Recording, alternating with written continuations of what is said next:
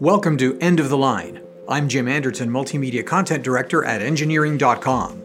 On today's episode, these are the 5 important things to know about hydrogen.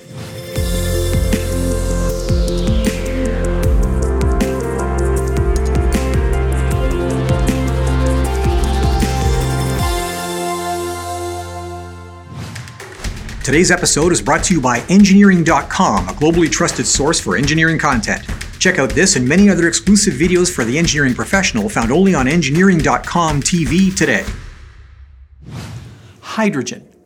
Now, next to wind and solar, hydrogen is the most talked about alternate energy source in popular culture today. Now, it's been used as a rocket fuel for over half a century and in fuel cells to generate electricity for spacecraft too, and more recently in limited production autos from companies like Honda and Toyota. But what do we know about it?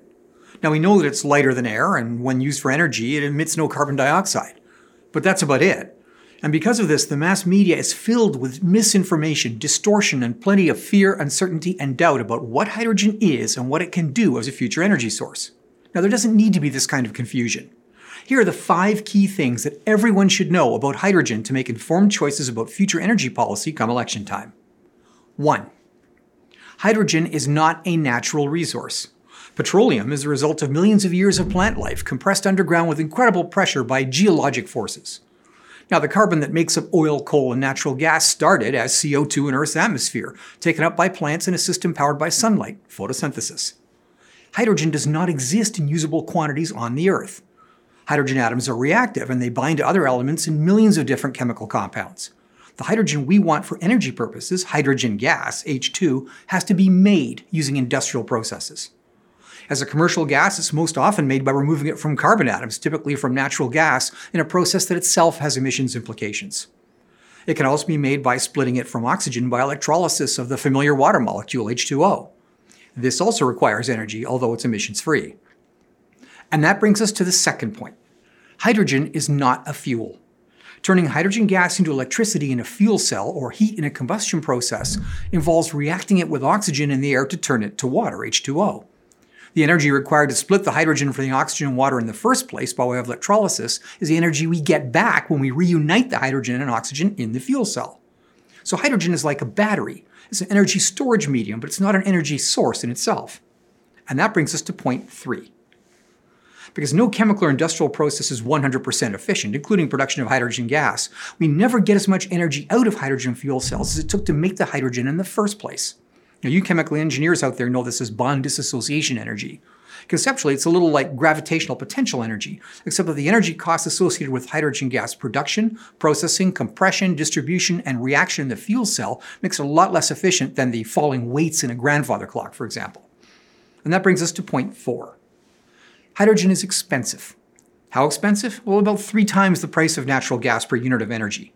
Now, that's understandable given how concentrated an energy source petroleum is after millions of years of compression in the Earth's crust.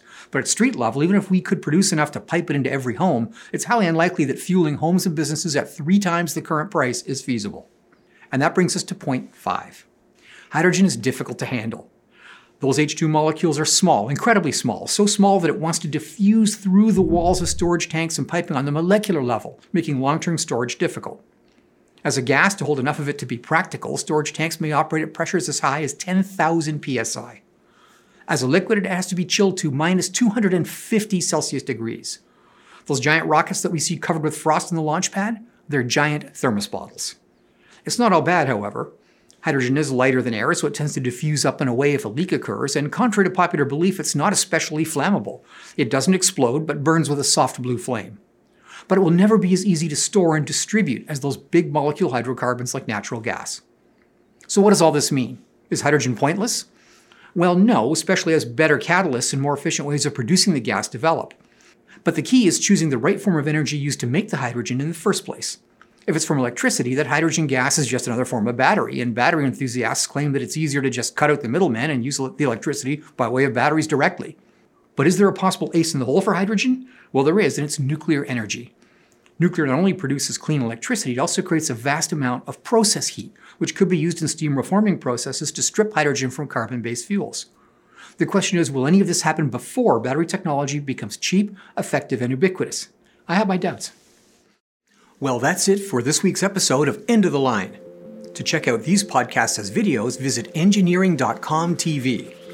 If you like this show, consider joining engineering.com to get personalized story recommendations, follow topics you care about, and participate with the global engineering community. Thanks for tuning in.